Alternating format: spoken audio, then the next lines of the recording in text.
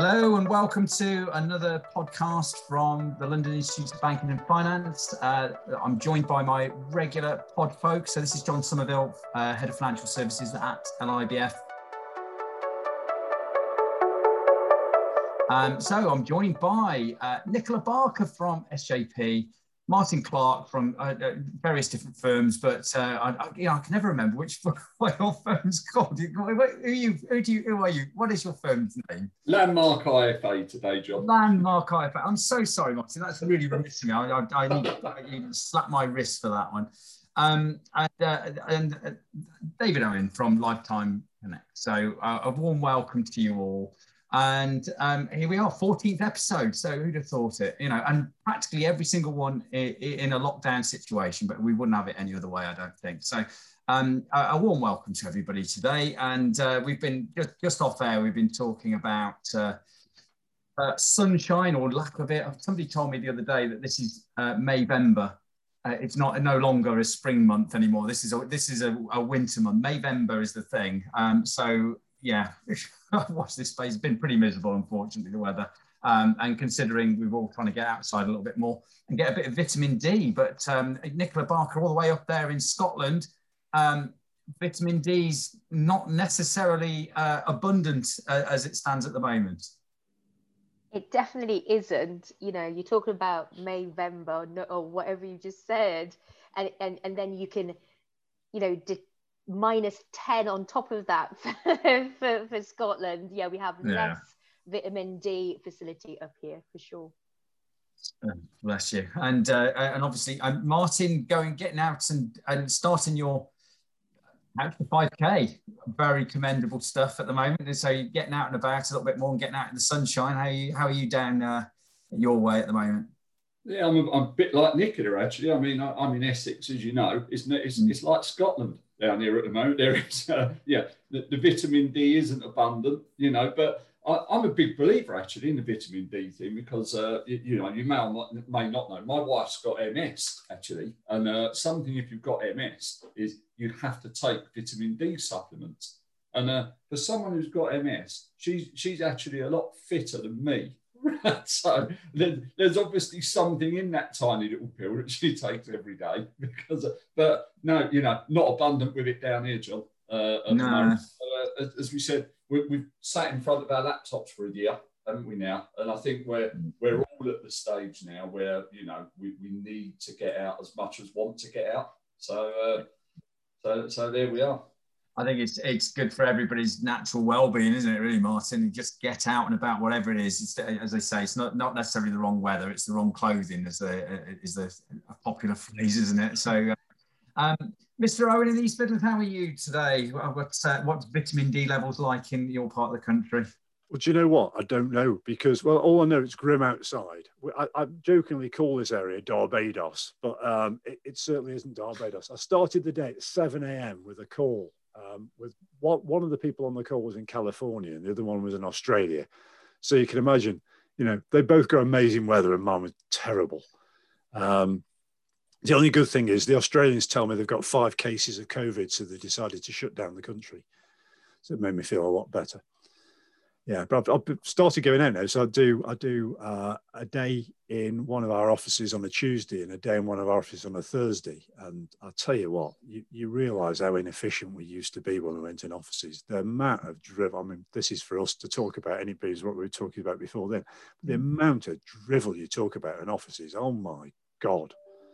So it's trying to move, isn't it, moving forward now, trying to remember all the good stuff we've learned and not forgetting it.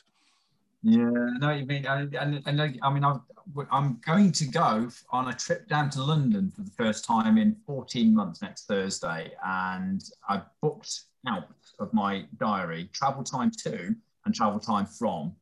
And I thought, how am I going to get that time back? And whereas before you wouldn't have even given it a second thought. So all of a sudden, my time has been sucked. And I've always been very, good at working on the train, and Wi-Fi is generally reasonably good, and the trains have been pretty efficient, and certainly from my neck of the woods anyway, we use DWR, although it's all being privatised again, isn't it, or nationalised I should say, isn't it, the phrase. So you know, from that point of view, it's, yeah, a huge amount of time out your diary, really. So got to get that back. But speaking of, you know, I went out to see a client last week for the first time and put myself on social media to say I was leaving my house to go and see a client, put a suit on, and social media, for some reason, had a bit of a frenzy over that particular photograph. I had 2,500 views, probably nearly 100 likes and comments and God knows what else.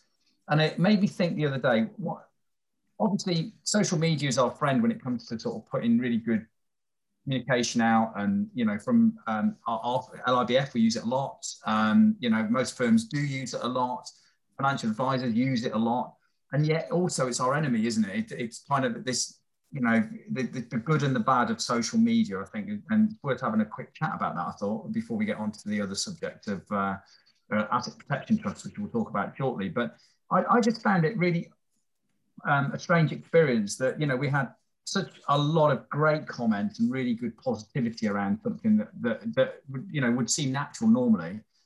And yet it does suck up an awful lot of our time. Like you were saying, Dave, about the sort of chats in the office and that sort of thing, how much time that, you know, that does take up. One of the things I did find when I went to go and visit the clients over in Gloucester, as it happened,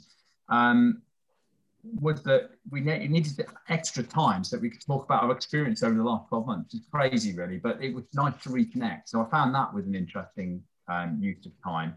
And I would recommend that to anybody, by the way. If you're reconnecting with people for the first time, you know, actually socially and seeing them, definitely extend that time of the meeting a little bit longer. That's my top tip for the day.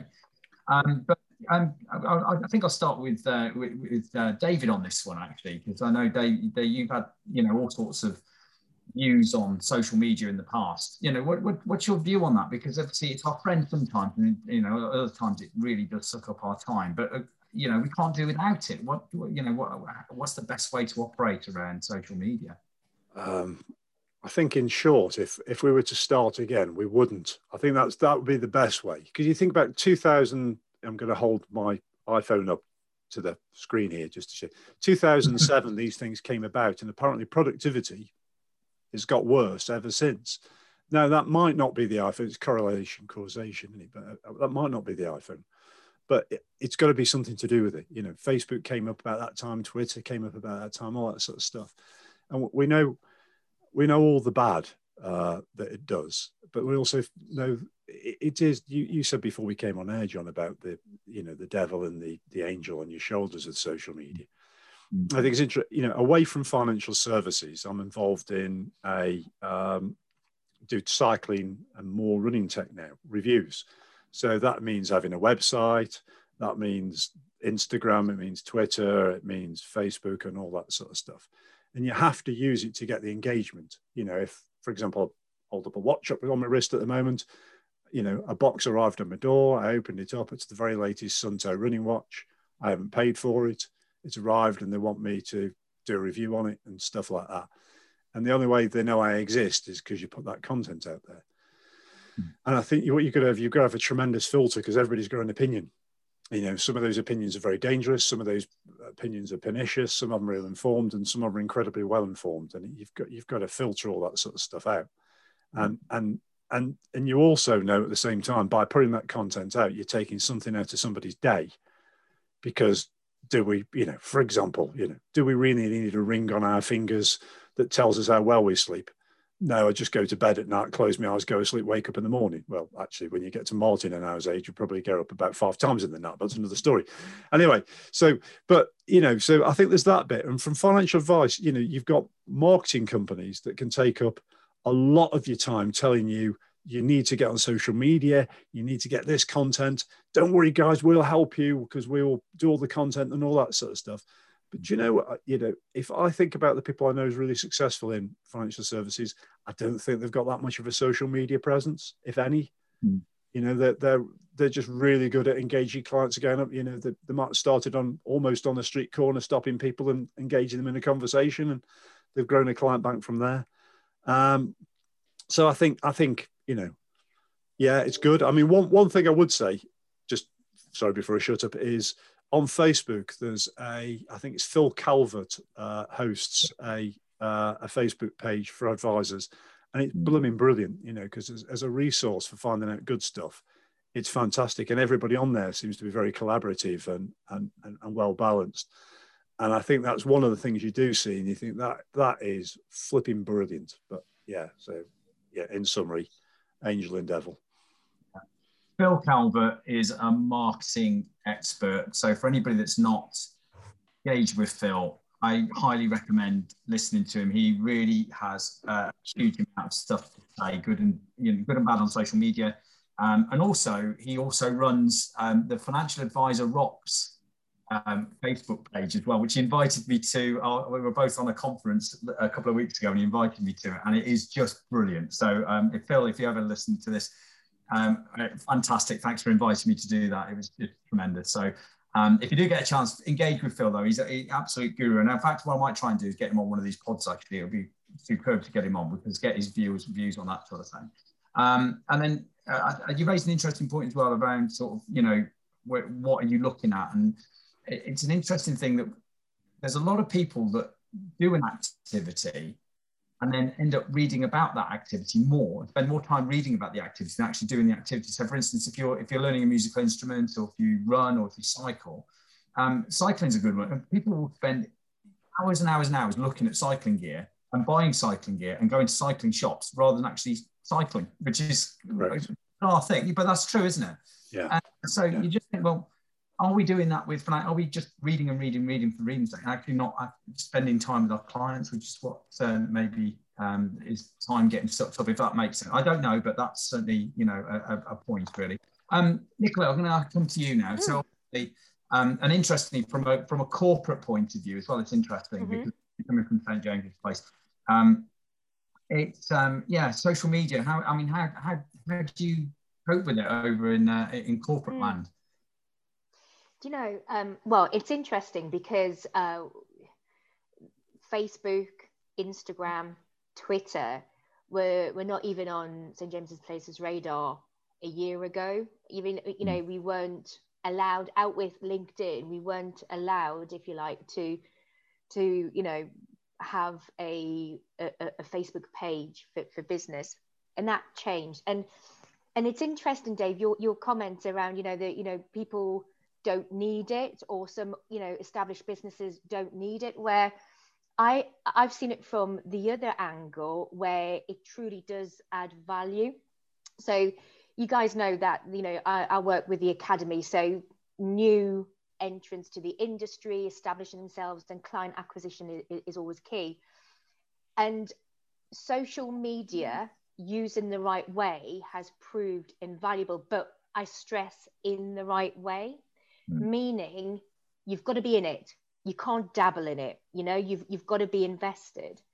But then equally, John, to pick up on your point about it takes so much time, it shouldn't do if it's set up right. So interestingly, conversations I have, and I'm not a social media guru by any, you know, description, but I deliberately went out and learned, got somebody marketing to show me. And it's about getting the basics right. So if you get, you know, your message, how you want to be perceived, right?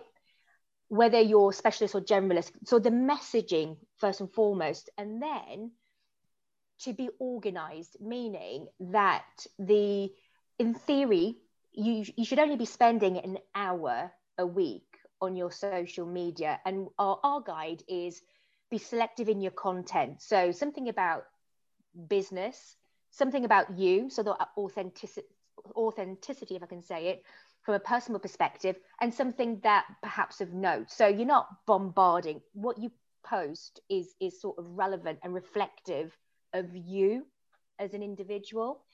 And then think about campaigns. You know, if you're posting material, what are your campaigns? And whether it's tax year end, whether it's, you know, I don't know, mortgages, whatever you want, you know, however you want to appeal to. But the fundamental thing for us, and what we like to measure, to see what value it's adding to somebody's business, because you can post on social media and you just post, or you can do it from a business aspect, whereby you measure your starting point of, well, how many clients or how many followers did you have versus the fruits of your labor at the end of, say, a quarter, then how many more followers have you got as a result? So it's that, you know, so it is quite interesting how I'm coming from as a bottom up, starting from scratch, whereas Dave, your aspect is kind of from those who are already established.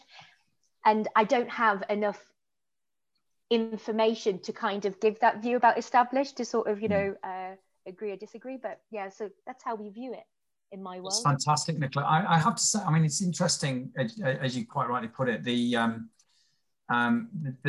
difficulty comes from measuring the output.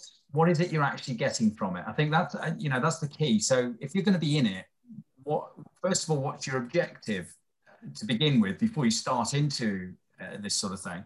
How do you know if it's going right or wrong? What is the output? What are you actually getting out of it? And is it worth spending the time on it? As you say quite rightly, you know, it shouldn't take huge amounts of time, but are you getting what you the effort going in? Is it worth what's coming out the other end? I think. And how do you measure it? Do you know, and interestingly, is it number of views? Is it number of likes? Is it number of new contact engagement? And you get new contacts, are you actually talking to them and all that sort of stuff? So I think it's a can of worms, no question. I know marketing teams of big corporates have obviously got this sort of thing nailed, haven't they, where they can measure, you know, what somebody does when they click through and what that rate is and where it goes and who, you know, what do they click on to, all that sort of stuff. And beyond me, I must admit, we've got a marketing team who does a really good job on that sort of stuff. But it's a really interesting point, actually. What is it you want as an output? Martin, you've been sort of in the wings there listening to all of this. What's your view on it all? I think there's two sides to social media, isn't there? There's personal and professional, right? And you know, if I think about, I mean, all my friends will tell you that my personal side of social media is practically non-existent. I'm genuinely not really that interested in things like Facebook and Twitter and whatever, purely because, if I use Facebook at all, genuinely, I'll probably use it for one reason, and that's because I'm a member of a reef fish tank website, right?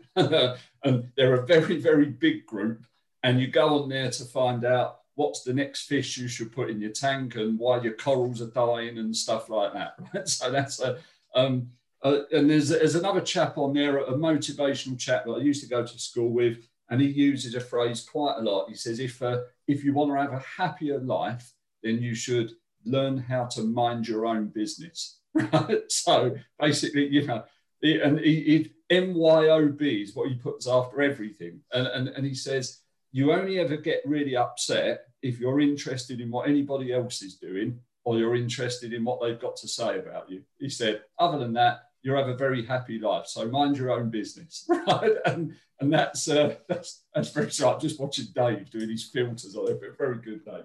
So I'm genuinely a big fan of mind your own business. I tend to find if I spend too much time on social media, the only thing it does, something or somebody will wind me up. So I'm too short for that. So, you know, so a lot of the time I wouldn't put something out there where I didn't want anybody's opinion. What's the point?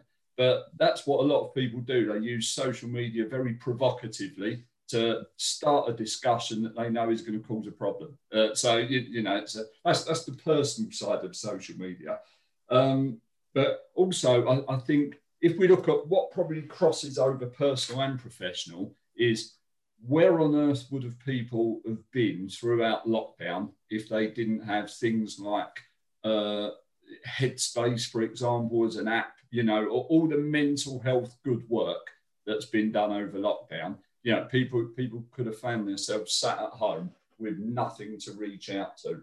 And I think, you know, that's where social media really has come into its own, is over lockdown, because it's made people, you know, it's given people the opportunity to investigate how they can have a better quality of life inside as well as outside. You know, so doing, you know, meditation, that sort of stuff. I don't know if any of you lot do it, but, you know, actually there's a lot to be said for what social media has done in that way. Professionally, you know, Dave said there are a lot of companies that are very, very, very successful that don't have a big social media presence. Landmark, who I work with, is one of them. You know, we genuinely haven't got a big social media presence. We've got the simplest website ever because it wasn't there for advertising. It was just there where people can get in touch with us if they need to. We've got a very big client bank, you know, that sort of thing. But I think certainly from financial advisors' point of view, when they move around from company to company, as they do, you know, it's the constant merry-go-round of financial advisors, this sort of industry. You know, things like Facebook and whatever are a great way of their old clients finding them when they move, aren't they? You know, so you've got Facebook, you've got LinkedIn, you've got those sort of things. And the amount of times, you know, advisors join our firm and, you know, all of a sudden, within a fortnight, loads of their old clients have found them and, you know, nobody's had to chase them. They've just found them on Facebook and got in touch with them. So definitely angel and devil, but the devil to me is far more if you take any notice of what anybody else says about you. A bit like when people put loads of comments on you going to a meeting without having a haircut.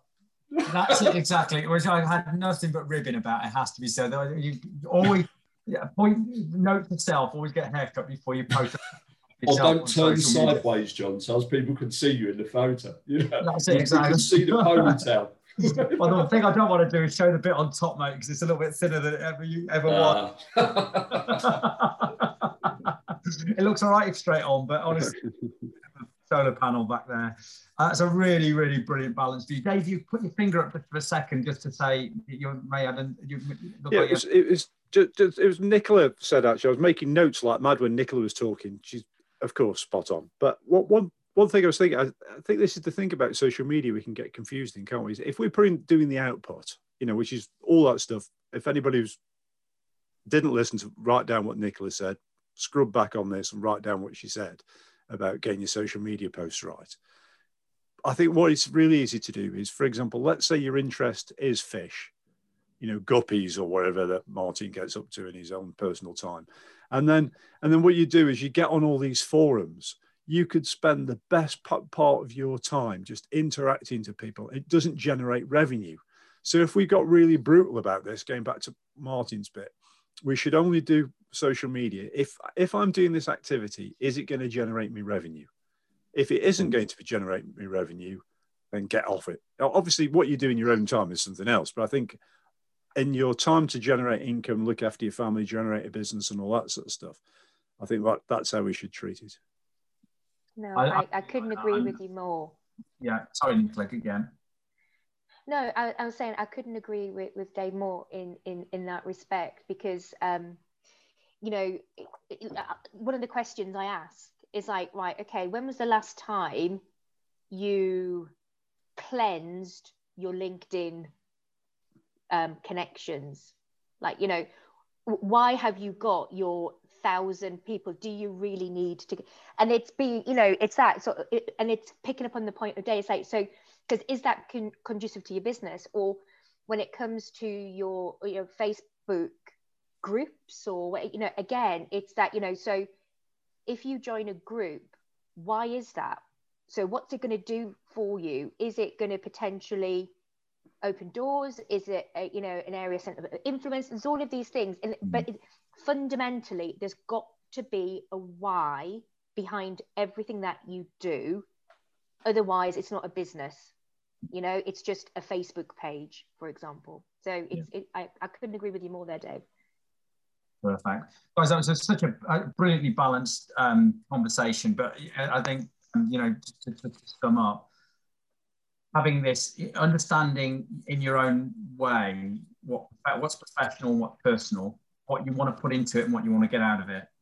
And also, as you say, I like that idea about cleansing your data effectively as well. I must admit, on a personal level, you know, I've got a huge number of connections on LinkedIn. You know, we find it useful. But whenever I see, it's very, very rare this, by the way, but occasionally you'll get something political, and that's where I draw a line, or anything that is affects diversity or ethnicity or any of that sort of stuff. If I find that offensive, then I will remove that connection. So I don't see that as being the point of social media, and certainly not from a professional business point of view, but personally I wouldn't accept it anyway. So that I thought was quite interesting, you know, and doing that sort of thing as I go along. It's just a little tip that sort of picked up over the years. But yeah, I'm so glad you've really helped me as well personally, because like I said, the angel and the devil were sitting on my shoulder when I was talking about this initially, and I was kind of having a dilemma as to how do I move things forward when, my connections with social media, and what should I be doing? And I think hopefully that's helped a few people who've listened to this so far. Yes, Dave. I'll tell you one scary thing just for anybody just to think about is just be very, very careful what you do on the internet. Now, it seems an obvious thing to say, but we have a client within the group that on behalf of big corporates uses publicly available information to profile recruits. Mm-hmm. And when you see what I was shown one of these example reports yesterday, and when you look at it, so you saw somebody, so they said, this person's like a really upstanding, there's no names on there, but this looks like a really upstanding person, like a great recruit. But they scanned their information, and what it was, so for example, this might be on page 20 of Google or something in LinkedIn or Facebook or whatever. They got the fact that person had said bad things about previous employers, examples of nudity in their social media, and examples of sexism and racism. So straight away, people can get themselves deselected from jobs just through one. Obviously, it's abhorrent behaviour, appearing anyway. Absolutely. But I'd just say, just be careful now, because what we might have done when we were 17 once upon a time, doesn't catch up with us now. But for future generations, that's always going to stay with you. Absolutely, there's a blueprint. There's a blueprint there, isn't there? So thank you for that. That's great. We're going to move on to the next subject we want to talk about today,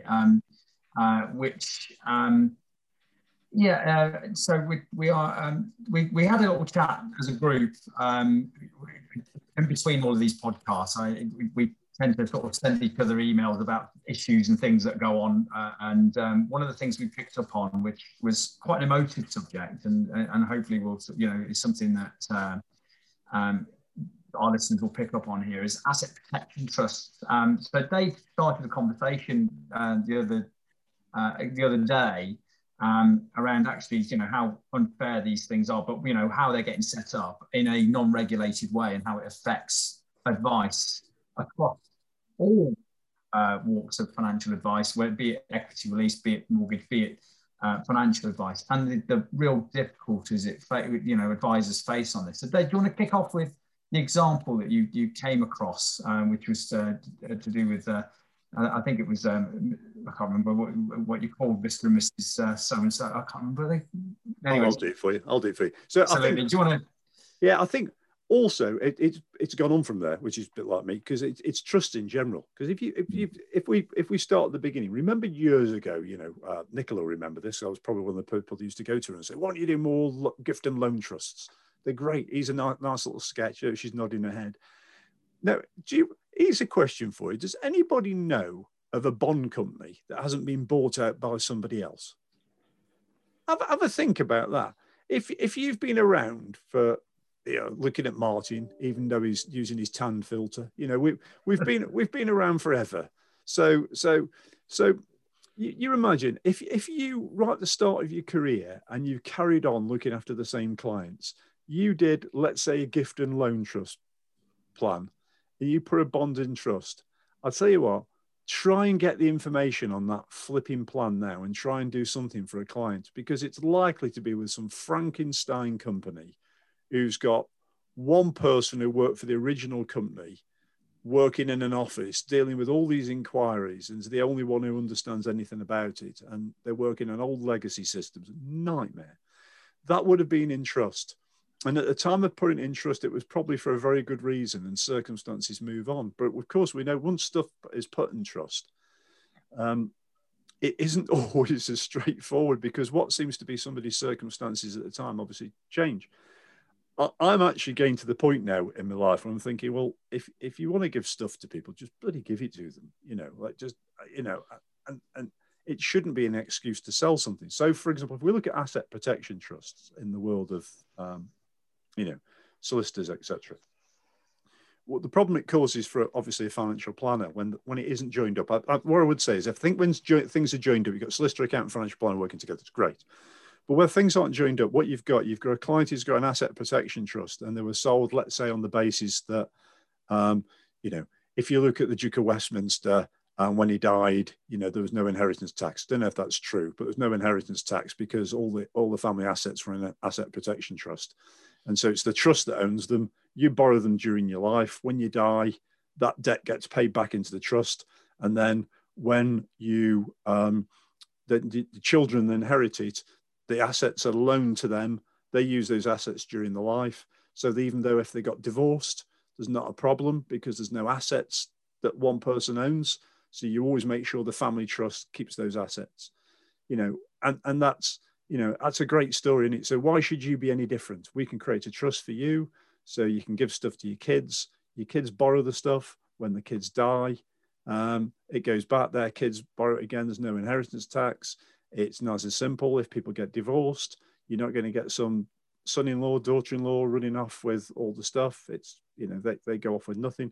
And it's sold all that way, and also on care fees as well. You know, do you want the government getting all this because of care fees and all the rest? And you know, people buy this stuff. Obviously, it's not going to be mortgaged. They've got to own all their assets and all that sort of stuff, and you know, it works that way. But of course, what we've come across is where people are sitting around the fire trying to warm their hands, and they're living in a £2 million house, but they can't afford the heating, and they're retired. Their only way out of that situation, is probably equity release, which we've covered. Brilliant past podcast. Listen to the wonderful Les Pick from Canada Life. But what I would say is the only way out of it is equity release. Now, if they've done an asset protection trust, they've got no way out of it. Now, I heard on the radio yesterday that apparently the most successful people in life are the people who bluff the most. I think we've, you know, Martin Bashir, Boris Johnson, stuff like that, you know, it's great examples. And it's a great bluff to say, you could say, well, that's not a problem, because if you get one of these trusts, if you need equity release, you could just break the trust.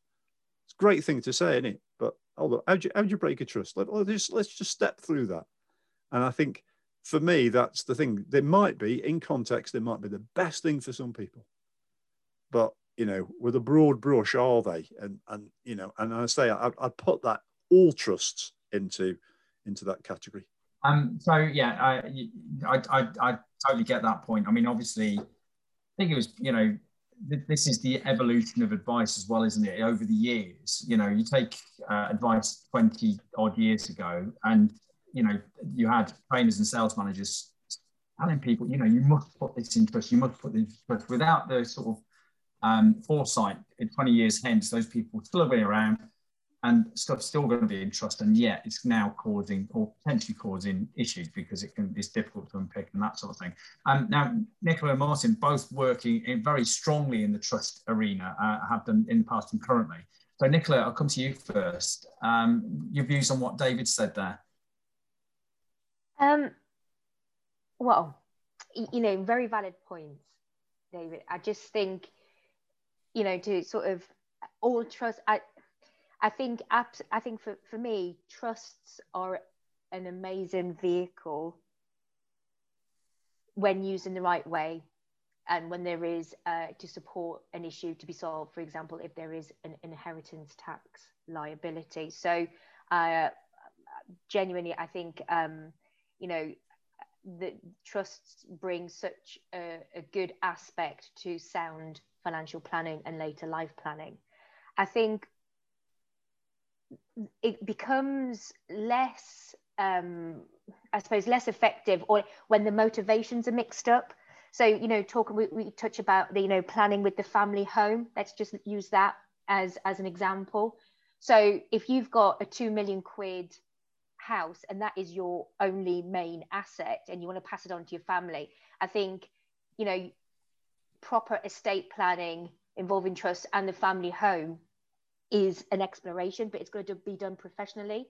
I think when it's for a motivation where it's just trying to avoid care fees, that's where it doesn't just sit right with me, because, you know, it's the wider ramifications that decision at that time can then have an impact on the rest of somebody's life, you know. And when we were exchanging emails about this topic, you know, if you go to somebody and say, like, do you want to give away the roof above your head?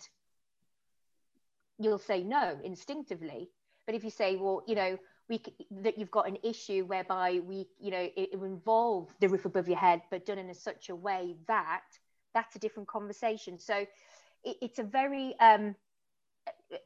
emotive subject, estate planning. But what is key is, or trust planning, the key is you've got to get it right. You've got to have advice, because if you get it wrong, it's costly to unwind, if you can indeed unwind it. And, you know, the plethora of cases, legal cases, that I could quote you, which involve just that aspect. You know, somebody subsequently changed their mind, or perhaps it wasn't as they thought it was. It's just a minefield. So, so to go back to my point, I think trusts are amazing, but they've got to be used in the right way for the right motivations.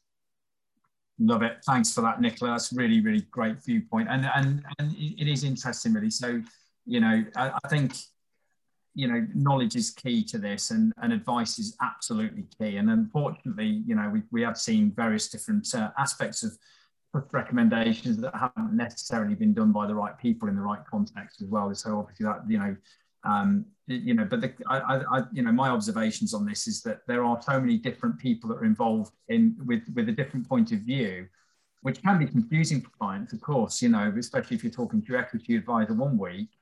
And you know, unfortunately, clients being clients, they'll give a story to one person and a different story to a financial advisor, because, you know, I talk to my financial advisor for this, my investment advisor for that, and I talk to, you know, and of course then they get different stories. So it can be a bit confusing from that point of view. But of course, the key to it is to deal with things properly, openly, and holistically with every advisor that you deal with, I guess. You know, that would certainly help out. I'll move this on to Martin now, because again, Martin, I'm sure has got some interesting, strong views on this one as well. So where do you want to pick that one up? Yeah, I think this was probably the email conversation that we had where I probably had the most input, and because my views are strong on this. I won't be as blunt on the podcast as I was on my email, but no. Dave made a very good point early on where you talked about, you know, the best advice is when solicitors, accountants, financial planners all work together.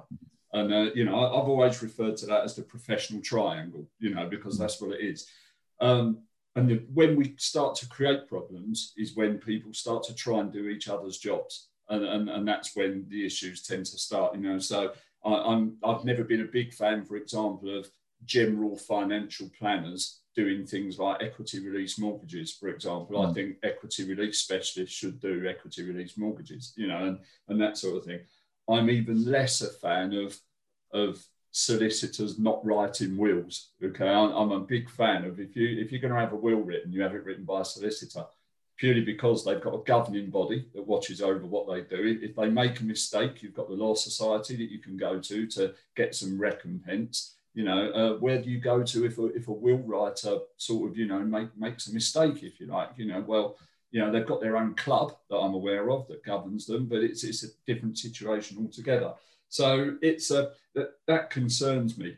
I'm a big fan of trusts, though. Okay, I always have been a big fan of trusts, but exactly like Nicola says, when they're written in the right way at the right time for the best of intention. Okay, and you know, it's we are starting to see, and we will start to see, all sorts of horror stories where people have written property protection trusts, you know, to avoid care home fees and all that sort of stuff, purely because they are written on a whim, not for the right reason. Okay, so also as well, you know, we get those things written, you know, we look at trust and that sort of stuff, but we've now got so many things to take into account that can be affected by what we write. So things like, you know, the residence nil rate ban, for example, that people get for the inheritance tax side of things, you know. Well, a lot of people don't realise that certain types of trust negate one of the residence nil rate bans if you write it incorrectly. You know, there's still a question mark sometimes over interest in possession trusts as well as to what that's going to look like. And I think, you know, certainly the experience that I've had through the 30 odd advisors that we've got, the IFAs that we've got, and believe me, they're very well qualified individuals that we have working there, but we still get a lot of questions where wills and trusts overlap. You know, so because will planning can be very different to trust planning. You know, so if we write a will in a certain way, what sort of trust does that create? And it's a real minefield, and one that I think if we don't work with the appropriate legal people, we can make serious mistakes for our clients. So it is a tread carefully situation, without doubt. I think it's a really all brilliant points, really. I think, you know, I think overall the learning point for any advisor listening to this, and certainly, you know, something that the general conclusion we've all come to is trusts are absolutely the right solution in the right circumstance, advised by the right people in the company of the other authorised bodies. I have to say, from consumer protection point of view, you know, it's funny really how year after year something else will go wrong, and you'll find that the person at the bottom of it is not regulated, or doesn't have a trade body, or doesn't have some form of consumer protection, which I still even now find staggering, considering that, I mean, we've all here got a bit of experience in the industry, and, you know, been around a couple of years, and we've always operated in a regulated environment. I find it absolutely staggering that clients will still go and visit somebody who's not qualified for certain bits of advice, and then communicate that to the fully qualified advisor that they do for other things. I find it really, you know, quite incredible. So really, you know, for advisors who are getting into this, I really like the idea that Martin had, and you know, which is this professional triangle. Martin, you've got another comment on that?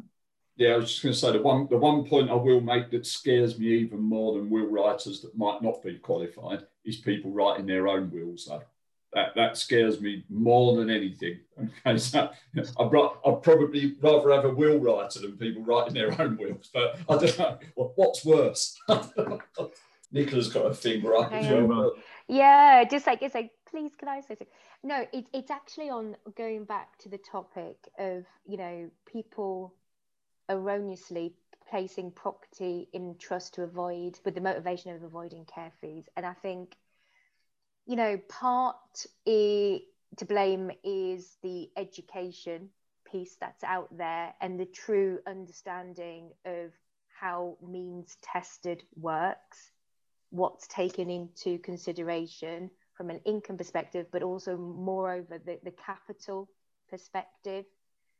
But the other aspect to that is understanding how, you know, if you have to permanently go into long-term care, how that's actually funded, you know, because depending on what it is, NHS do pay, and then the understanding about your family home and the deferred payment scheme, or actually, you know, how that a house is owned if you've got a surviving spouse, and how some authorities will treat that, whether include it, disregard it, you know. So it's a minefield, but there is this general lack or knee-jerk reaction, as if to say, and let's be honest, you don't know if you're going to go into care, right? You know, you don't know what the stats are, but is it 1 in 5 or 1 in 6 people will go into long-term care? And you don't know if you're going to be one of, you know, that 1 in 6. So how can you base a fundamental decision, something significant like that, on a 1 in 6 chance, for example? So there's a lot of, you know, education and lack of out there, and you can tell you know, it's quite an emotive subject for me, but it's just, you know, if you're going to do it, it's just got to be done right and involve solicitors. Couldn't agree more. Dave, you've got another comment coming on? Yeah, I was just thinking, if we take it right step by the basics of financial advice, you know, protecting mortgages. So, you know, I know people try and overcomplicate that, but if we step away from, let's say, doing a quick and dirty joint life first death, we start doing family protection, it still staggers me about the lack of stuff. If it's appropriate to use life policies and trust, the lack of stuff that's done on that basis. You know, we've been talking about for years. I remember, Nicola, where we used to be, we always say it's the next big financial scandal. Never appeared. So either the life insurance companies have been very good at only insuring people who are not going to die, or that one's been kept quiet. But the other thing I was just going to say is the new, which we talked about on email, was the new directive on anti-money laundering that's about to hit. So it seems that guidance is still going to be there. I think it's going to be a huge opportunity for advisors that are advising clients to put stuff in trust, because if you've got to do enhanced money laundering or anti-money laundering with trustees, you might as well bring them on as a client. But also, I think that's another thing we've got to think about and fully understand. There's opportunity for the LIBF educating people. What are the duties of a trustee and what's involved? So, for example, now we know under the HMR scheme now, if you've got stuff with property in trust, you've got to report on it, even if it isn't subject to inheritance tax charges at this time. You've still got to report on it. There could be income tax to pay. There's got to be a lead trustee registered with the HMRC. Do trustees, what I'm trying to say, do trustees really know what's involved in being a trustee? So, and therefore, that's a great opportunity for financial planners to really bone up on that and to give that level of education. I know some firms do it and do really well. And you know, just to choose somebody to do that, it's no easy thing, is it really, when you think about it? And, you know, I think it's you know, vitally important that we all grasp that one. An opportunity for me to mention that obviously our level 6 taxation and trust qualification is out there for anybody who wants to take that. And for those that, and it's a fair point really, because it's a subject getting more and more complicated. And actually, you know, being educated at the sort of more level 6 chartered state level is, you know, really becoming the norm now when it comes to financial advice, if you need to differentiate yourself. And the other thing, of course, is that much that it was a glaring omission in the opening of Parliament this time round. The overhaul of the care system in the UK is well overdue, as we know. And of course, I think that's another one. Watch this space and watch it carefully, because you know, this could have a huge impact on the plans that have been put in place for customers up until this point. Whatever your plans are, that care system overhaul may have some big ramifications for customers going forward. And actually, you know, where that fits in with the plans that you've done now, with, you know, may not be right once if the government finally get around to it, of course. But it is well and truly overdue. I think, you know, I think everybody seen that, you know, and it was very highly commented in not just the standard press, but certainly in the financial press. You know, how is it that that's kind of slipped the net? So I thought that was quite a poignant point of view. Anyway, I think we're pretty much there. So just one last thing to ask everybody on wellness. Certainly, Martin's mentioned that he's had his second jab. So and not feeling on top of the world, but you're certainly, you know, well, you're looking better with your filters anyway, Martin. So that's good news. I'm still on one. I'm waiting for my second, but hopefully that'll be due soon. Nicola's still waiting for your second. And Dave, I forgot to ask you if you had your second, or was yours coming up? No, because I'm that old. No. What I did is I found out this morning that you can rebook. So you can go on the NHS app and you rebook. They've got loads of spaces because they're trying to get people of my advanced age just redone. So I've changed mine for this Monday.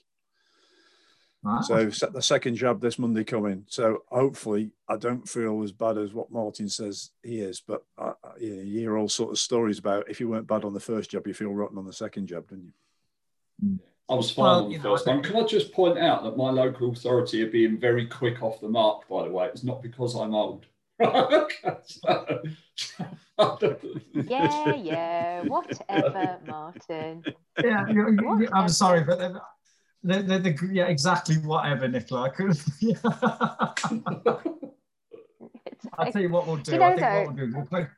We'll post a picture of everybody's profile bios on the LIBF website, and we'll let our listeners judge that one for themselves. What do you think, Martin?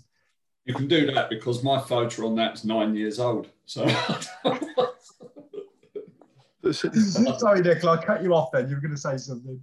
No. I was just about to say. I mean, for me, I mean, everybody has their opinions, but you know, when I got my blue envelope through the post to say that I had my appointment, I mean, I was ecstatic. So I don't know, Dave, you've prompted me to maybe go on the NHS app, because NHS Scotland, I don't know if it's going to be the same as England, but to see if I could rebook, because absolutely, I want to look as good as Martin. Or not.